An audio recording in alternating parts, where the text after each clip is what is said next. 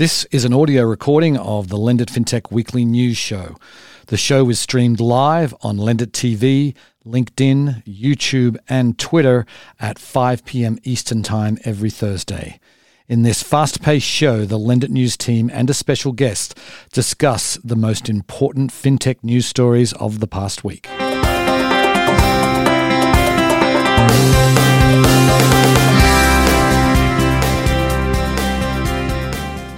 Good afternoon, everybody, and welcome to the Lendit Fintech Weekly News Show. My name is Peter Renton, Chairman and Co-founder of Lendit Fintech. I'm joined today by my good friend and colleague, as always, Todd Anderson. How are you doing, Todd? I'm good, Peter. How are you? Doing great. And our special guest today is none other than Kat Utek from Core Innovation. How are you doing, Kat? Doing well. Happy to be back. Thank you, Peter and Todd. Okay, to have you back. It's been a while. So we are all three of us just came back from Money 2020, where there was some, it was a good event. I think it was great to be back in person at a fintech event. I had a blast, and I think I know you guys did as well. But let's kick it off with the news, and this one has nothing to do with what happened at Money 2020, but Nubank is the largest digital bank on the planet when it comes to by number of customers, and they're inching their way closer to an IPO. What we found out is that they have filed confidentially for an IPO, so we don't actually know any details yet. But we do know that they filed in both the US and in Brazil, talking about a potential public listing by the year end. The last valuation was around 30, but that was a while ago. And in fintech time, that who knows what the valuation is going to be now. But anyway, Nubank as a public company, what do you guys think? Awesome. I don't know. Fintech keeps going up and to the right in the US, everywhere, kind of around the world. I know I'm excited. I'm excited to watch a lot about what's going on in LATAM. And there's a lot of, I spoke to a lot of people at the conference, and they're focused there. And then, you might have even seen QED just is hiring someone in Africa. So yep. I think it's great to see fintech expand globally, because it is global. And I think just like crypto in general is global, to have banks come out and they can be global, that's great. But I think Nubank has so much potential. And again, not just in Brazil and in South America, but eventually around the world. So I'm excited to go through their S1. Yeah. That's what I'm most interested about is where else they could potentially go. They've, clearly made their mark in LATAM. They haven't done as good in Mexico as maybe they probably had hoped, but they're only there only maybe a year or two. So I'm sure they'll get to the point that they want to. But where else they would go is more interesting to me, whether it be other emerging markets, potentially the US. And we haven't really seen one of those outside the US digital banks really take off in the US. It's been mostly European-based digital banks that have had I guess a little bit success, but we haven't seen them come here and then just take off. Revolut's kind of middled around. N26 has had a little success, but we haven't seen one from outside the U.S. Have that type of success, and maybe Nubank's the one that eventually will do it, though I suspect they'll probably go emerging market elsewhere in the world before venturing into the U.S. Yeah, I think the US is probably a long way away, but my perspective, I think, they still got other places in Latin America they can go. Yeah, for sure. There is, Colombia, which is where David Velez, the CEO and co-founder, is from. I know they've started there. I don't think there's really much traction yet, but they've got, there's lots of other places, and I think, I just continue to be more and more impressed with Nubank as time goes by. They continue to execute the fact that they spend virtually nothing on customer acquisition in Brazil is astounding to me. They some of their metrics are really incredible. Like you said, Kat, I can't wait to dig into their S1 to get some of the data which has remained elusive for all of us for many years. But do you think it could, before Ant, the whole mess with China happened, I think it was valued or rumored to be valued at $150 billion. Do you think Nubank could get that high? I do. I think I can get that high. I think they have. I mean, I don't know. I don't think it's obscene to think so. I agree.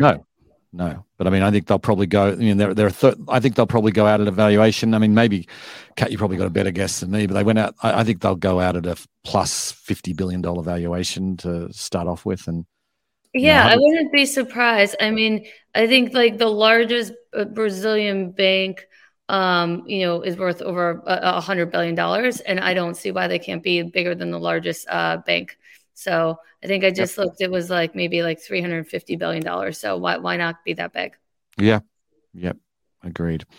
So speaking of big digital banks doing an IPO in the near future, Chime. This came out in Forbes. I think it was late Friday or early Saturday.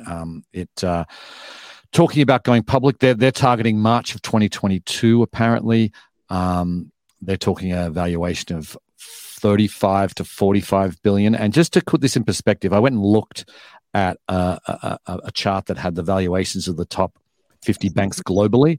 Mm-hmm. And $45 billion valuation, which is what Nubank might have, Chime might have, that puts them well inside the top 50 globally as far as valuation of banks. So you're talking about some serious enterprise. The thing that I was actually surprised, they may hit $1 billion in revenue this year. I didn't think they were that close to it, but $900 million to $1 billion is what they're saying in this piece. So we're going to have Nubank and Chime certainly within probably 6 months, both be public companies. And Chime is by far the largest digital bank in the US, and Nubank is by far the largest digital bank outside the US. So it's going to be interesting times. Yeah, I think just knowing a bunch of the team there, I think they've established themselves as an awesome challenger bank, and they also have so many new innovations that are coming. So I'm excited about how big that they really can be. I think they've just cracked the surface, right? They started with debit, added some credit. There's so many other things that they can add, and they really know how to serve a customer base that has long been ignored by most U.S. banks and really treat them well. So a lot more of like low and moderate income type of customers. So I'm really excited about one, the mission of what they're doing, and then two, all the places that they can expand, and they have the right people to do it. Yeah. Right, I think that's the most interesting piece about the customer base of Chime and Nubank, what they look like versus the customer base of whether it's the biggest bank in Brazil or Chase or Bank of America, and just that inclusion aspect of how many more people are in the system at the lower ends of the economic ladder that are now using their tools and either getting themselves on a more stable financial footing or just finally having access to stuff that they never had access to before. And that dynamic and the valuation and all those things playing out versus how a traditional bank's been valued and who their customers are. It's a pretty interesting contrast to where the two challengers are and where the traditional banks are. And what'll be interesting to see is if that customer base that's long been ignored, right? And people constantly talk about embedded fintech, embedded insurance. What other products will Chime be able to sell besides debit, besides credit? Will they get into some insurance? Like what will they cross sell? And we've watched SoFi be able to cross sell so many other things. So I don't know. I'm excited to see if it becomes kind of like that Amazon of financial services for the moderate income market. I mean, they probably should do brokerage and have stock trading on there. If that's certainly something that they could offer. And I think, I was chatting with Frank Rotman earlier today, and we were talking about digital banks and like talking about the displacement. So, how long is it going to be? What is the top 10 most valuable digital banks, most top 10 valuable banks, going to look like in 10 years' time? Will it be half fintech? Will it be 3/4 fintech? It's certainly going to be some, because we're not far off right now. And you look at I think about Tesla sometimes, where I think I read this morning that it was valued that the next 9 largest automakers are add up the total valuation, they're less than Tesla today. I don't know if we're going there in financial services, but it clearly is. I mean, we don't really have an Elon Musk in financial services for when it comes to fintech. Anyway. Elon Musk was in financial services. He was like the original. I know. He was. Yep. I don't know. And maybe Chris Britt will be our Elon Musk. Yeah. Awesome. Yeah. He needs to get out there more. I don't see him enough on TV and the radio and that one, the podcast rather. Well, let's hope he doesn't start antagonizing people on Twitter. Right. Okay, let's move along. We're now going to talk about another two very large fintech companies doing a partnership, Stripe and Klarna. This came out earlier this week, which I think is really interesting. Where Stripe, obviously, the most valuable fintech company there is, probably in the planet, now that Ant Financial is not as valuable as they used to be. But Stripe offering, now they're going to be able to have Klarna buy now, pay later options for any Stripe merchant, and there are huge numbers of those. And I think this is it's a pretty logical step for Stripe, but a huge win for Klarna, because they even said it's the biggest partnership to date. I mean, there's been a lot of activity in the buy now, pay later space, and these companies are looking to grow. But I feel like, it's for Klarna. This is a huge deal. It's funny coming away from where we all just were at Money 2020. I noticed more credit card stuff at Money 2020. Yet in the last 6 months, it's all been about buy now, pay later, buy now, pay later, buy now, pay later. And you go to an event, and it's all next gen credit card. Depending on, it was like probably 5, 6, 7 companies that I didn't know as well in terms of, maybe heard a couple of them. But it's interesting, the dynamic playing out in that credit card type space, which I think buy now, pay later is somewhat affiliated with. Mm-hmm. The dynamic between the buy now, pay later offerings and now the new credit card offerings. Yeah. And whenever we evaluate it, I do think it's in a similar space. I understand why some of the valuations or all the valuations of buy now, pay laters are higher than just pure credit. However, I mean, that's what a customer has an option to, right? Like, and when you're checking out that button, you have many choices. And so, what's the psychology about what you choose and how?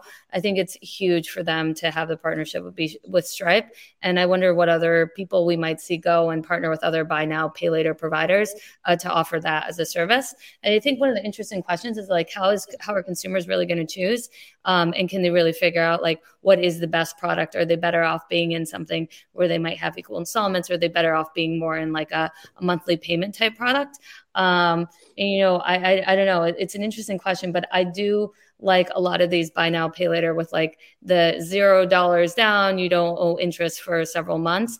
So the more credit that more credit choices that come out, I think is just better for consumers and businesses.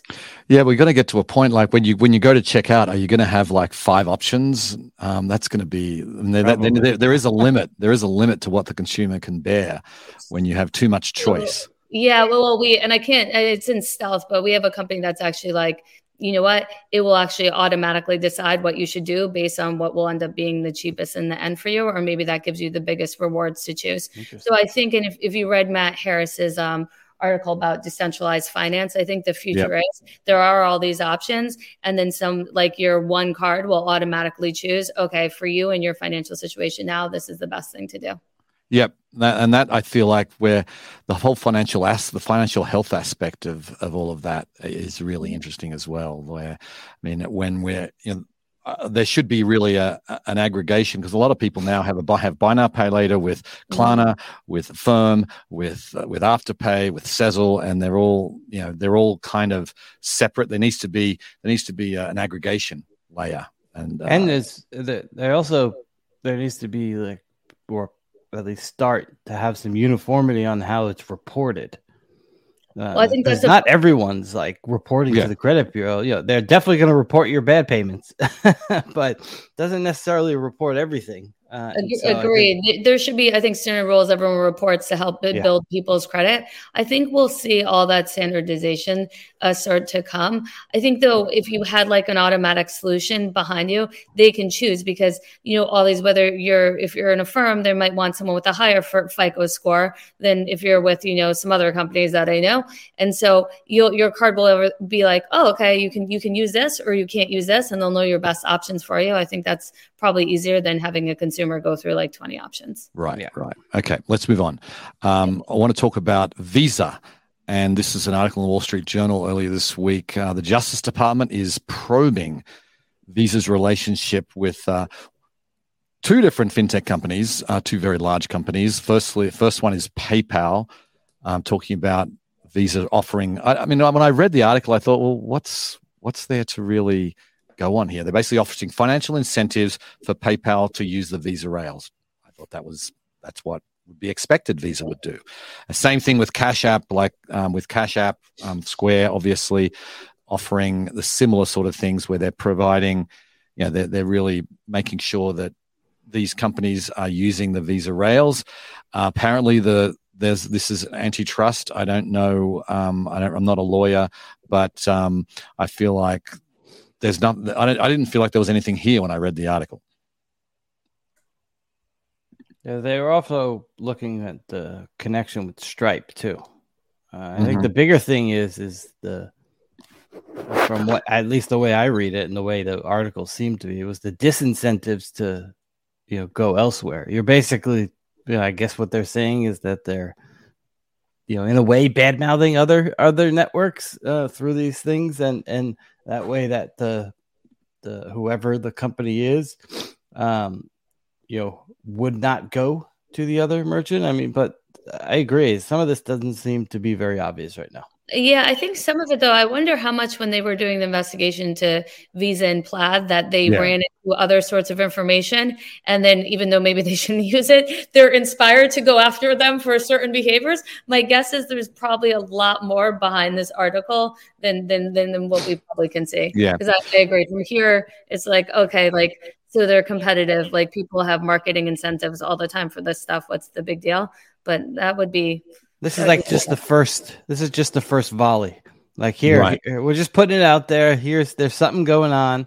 And then a few months later, we'll start to find some details behind. And then I'm sure they'll, probably settle and pay some sort of fine and move on.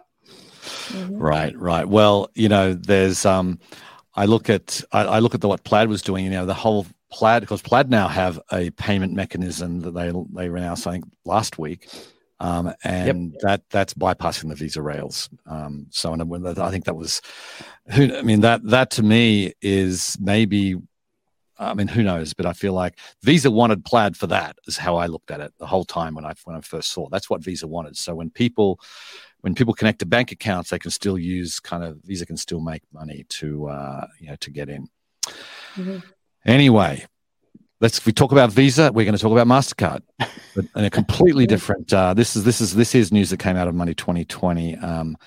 MasterCard are doing a partnership with Bakkt. That's BAKKT, the crypto company. This is a partnership where basically, from the way I gather, and I never did get to talk to the Bakkt people or the MasterCard people about this detail, but. From what I gather, they're saying every MasterCard cardholder globally, and there's apparently 1 billion of us, every MasterCard cardholder will soon have an option to use their MasterCard to pay via crypto. Now, I don't know, that's going to probably take some time to get that ecosystem ready, but that is the plan. And, I think it's great. I think that's it's sort of been, it's funny because we've been talking about this for years, and it's really the credit card companies that are really making this possible, which I don't think anyone's expected would happen. No, it'll be interesting if you can get rewards in Bitcoin. I think I just heard about someone else kind of doing that and turning that into rewards. I think it just makes crypto become more mainstream. And so I think it's awesome. Yeah. And it's, I think the only way it becomes not only mainstream, but the regulators eventually figure out what to do is with the likes of Visa, MasterCard. I think it was what was it a couple weeks ago? PIMCO. Like the stronger the financial institution that begin to get into the space, the more that they'll want clear guidance and understanding on the rules. I think fintechs are at a disadvantage in that way, in that they don't have the power or the lobbying power to do so. But and granted, the rules maybe get skewed towards the traditional players a bit more, but at least that there's clarity. Yeah, for sure. And I think I'm reminded. I don't know if you remember that keynote that Tim Draper gave at Lend. I think it was 2018 from memory, where he went like 20 minutes over time. He went on a rant, like he is wont to do. And he was one thing I remember though. He said, in 5 years' time, you'll be able to pay with crypto anywhere. Mm-hmm. And at the time, I was thinking, it's possible, I guess. And then nothing happened for 2 years. 2 or 3 years, really. Nothing really happened. Although it's not going to happen. But now I think he may end up being right. The only thing is, though, I wonder, right? There are so many people that really believe in just holding. So do you really want to? But I mean, remember the joke about the people that bought the pizzas that would now be worth, I don't even, at these prices now, they'd be worth $1 billion in Bitcoin. So I wonder how much people will really spend. And is it really going to be used like to transact? Versus, more. And I think it goes into our next topic about like stable coins. And do you want to just kind of hold something versus like actually keep spending it and using it? And I think you also have a serious problem just with what they're doing with the taxes. If I'm paying for things in Bitcoin and I keep going like in and out to fiat, am I going to get taxed on each of those transactions up or down? And like to kind of, so that's and I think it goes back to what Todd just said about like you need regulatory clarity, and it's not just going to be from like the SEC. You also have to have the IRS, because if they're like literally going to charge you for each transaction, how you act, is going to change, or you're going to have some other tech solutions that's going to have to. And there are some applications that are trying to track you about like when you're going in and out of things, and how can you balance it so you make sure that you're reporting correctly. And so I think until we get that in place, I think it's really going to be hard, though, where it's like truly mainstream and people are transacting in these currencies. Right. You need all the regulatory and different government agencies to kind of all begin to come together on all the different cascading effects that one transaction could have. For whoever's doing it, whether it's tax issues, SEC issues. I mean, and it doesn't seem like they're very close to no, we are consensus on that in any way. We are a ways away on full consensus, but there is movement. And this is our next story. And this is the SEC. There is a new report that's coming out. They say this week, which, this week is almost over, but they say the report is coming out that is going to really detail how the government is going to regulate stable coins, which is now worth apparently $131 billion, according to Business Insider. And so, but they're talking about the SEC taking the lead. They're also talking about the CFTC.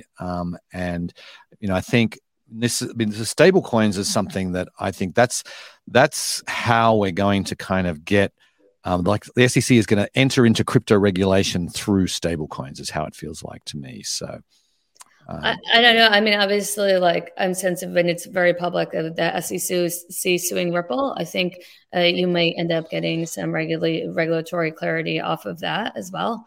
But they're, and just talking to people, in Vegas this week, and when I was at Crypto Week in Miami, I think that's what's really holding back, crypto or DeFi really exploding here. And if the government doesn't move soon, I mean, people will set up shop other places, and I've watched them set up shop other places. Yep. So hopefully between the SEC Ripple thing and the stable coin regulations, that will end up moving forward. But I fear it's still going to be like years. And I know a lot of people in the community have tried to draft legislation or suggestions on have tried to draft regulation and suggestions on what to do. And I think the government's just not there yet, right? Like you need to educate them on what this is, how it is, for them to really understand it. And there's still very few people that do. And then once they understand it, then they can maybe choose about how to regulate it. And again, I think we're years away. Yeah, you're probably right, unfortunately. And I think, as you said, there's already, it's happening right now. The crypto companies there's several that have decided to set up shop elsewhere and not even really focused on the US market. Because of the uncertainty. They don't want to risk it. So, which is a shame, I think, for US consumers. And I think it's, and the overall US market. I mean, you have China that clamped down on theirs. Now you have the U.S. that just continues to kind of muddle along without clarity. And soon enough, we're going to be left behind if we don't figure out something, because these companies, there's a lot of innovation and a lot of really great thinking going on in the space, and we should be trying to tap into that versus become adverse to it. Yep. The smartest people always go where the opportunity is, and hopefully the regulators here don't stifle that opportunity. Yeah. One thing I heard, I've watching Brian Brooks speak this week at Money 2020, and he, obviously the former OCC head, and he was saying it seems to like the regulators in Washington are very much like they're not concerned necessarily about the end consumer. They're much more concerned about the incumbents. And so they're regulating to protect the incumbents rather than regulating to protect the consumer. And that's what a lot of the podcasts I listen to, they say, who are the SEC trying to protect? You can put your life savings in Dogecoin right now and have no, but that's been able to, that you've been able to do that for years now. And it's still like people are doing that.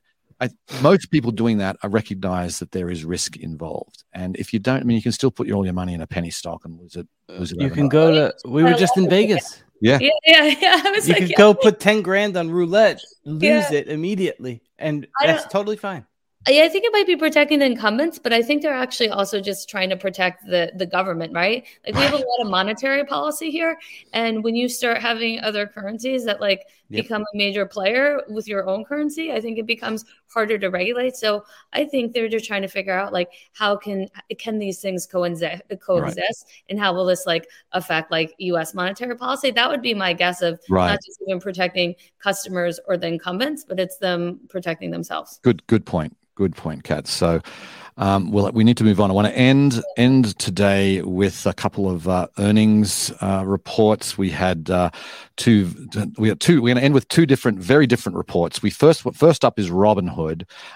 They reported this week, and this is you remember in Q2 how crypto just went crazy. Doge went up to 70 something cents, and ETH and Bitcoin hit all-time highs, and so they had huge amounts of crypto trading revenue, $233 million in crypto trading revenue in Q2. Q3, pretty quiet on the crypto front. We've had a bit of a run up in the last few weeks, but this is Q4, obviously. 51 million, down from 233. That's a pretty dramatic. It's a tough business to be in if you're making money off crypto trading because it is volatile. But the thing that struck me, a net loss of $1.32 billion, which was much bigger than expected. And Robinhood, it's going to take some time. I think it's probably a really tough company to do analyst projections because you don't. I think once they have a few quarters under their belt, they'll probably get better at it. But a volatile company to say the least. Not much more to add on that one, Peter. You hit it right on the head. You said it all. Okay. Well, then we'll end with Lending Club. Lending Club had an excellent earnings report. The originations up 14% to 3.1 billion. Revenues $246 million, which is just a hair below $1 billion run rate, annual run rate. So the stock is up 33% today. It closed comeback story. Yep, it's a comeback story. I sold my Lending Club shares when they hit 25, thinking this is, I've been holding on since the IPO, and I thought that was a mistake. They're at 40 something. But what's funny about Lending Club is not only obviously the stock has come back, the company's rebounded, they bought Radius Bank, but the other thing I noticed about them is that they've been less public than they used to be. They used to make a lot more announcements. They used to be a lot more in the press. And now it seems like they've reversed that, did the acquisition, and now have kind of their heads down for a while. And it's clearly paid off in how the company's performing from where it was, year and a half, 2 years ago, where it was down. I think it got all the way down to below $5 at one point. Yeah, it was. Yeah. Yeah, I think it's impressive what they built, and I think it's a good example of that you can come back. I am worried about how much consumer credit people are taking out, and they have more, as we just started with, they have more options than ever. And then they're also investing savings into, via Robinhood, into like Dogecoin. So it'll be interesting to see. I kind of can't blame the regulators for being a little nervous about what happens in this ecosystem, because you do have a lot of people, I think, that are probably hyperextended. And then you have them investing in things that might not be good enough for retirement. So it'll be interesting to see how next year or two goes, and what happens if we hit any kind of type of, how real this hyperinflation is, which it seems like it might be coming. And it seems like it might be less transitory than it thinks, than they initially thought. So it'll be interesting to see how that affects everything in fintech. Right. Well, one interesting thing from their earnings presentation that Lending Club said, they're now looking at a total addressable market of $1 trillion in loans that can be refinanced. Now that includes auto as well as consumer credit, and they clearly have some room to run. The thing I've been disappointed with Lending Club on the investor side, like all the investors. That's how I really started in this space, was as an investor with Lending Club, and they've done nothing for the investors since they closed. They announced the closing down the retail platform. It closed down 10 months ago, and they haven't really announced anything new. And I know they've been focused on the integration with the bank, and that seems to be going pretty well. They're back. They're back. They're at what would be, I would say, a multi-year high right now. But I'd like to see more actual product innovation. I think we haven't seen much out of Lending Club with that, and I think that's. I hope that will be forthcoming. Anyway, that's our time. We are out of time. Kat, thank you very much. It's always great to have you on. Todd, thanks as always. Have you back, Kat. Yep. Nice to see you guys. Have a good weekend. Yep, you too. We'll be back here same time next week. And before we go, just a quick plug for our LATAM event happening December 7th and 8th, where it's still the hottest region in fintech in the world, and we'll be all gathering in Miami or online on December 7th and 8th. So check it out, lendit.com. With that, I will bid you farewell, and we'll be back next week. Thanks, everybody.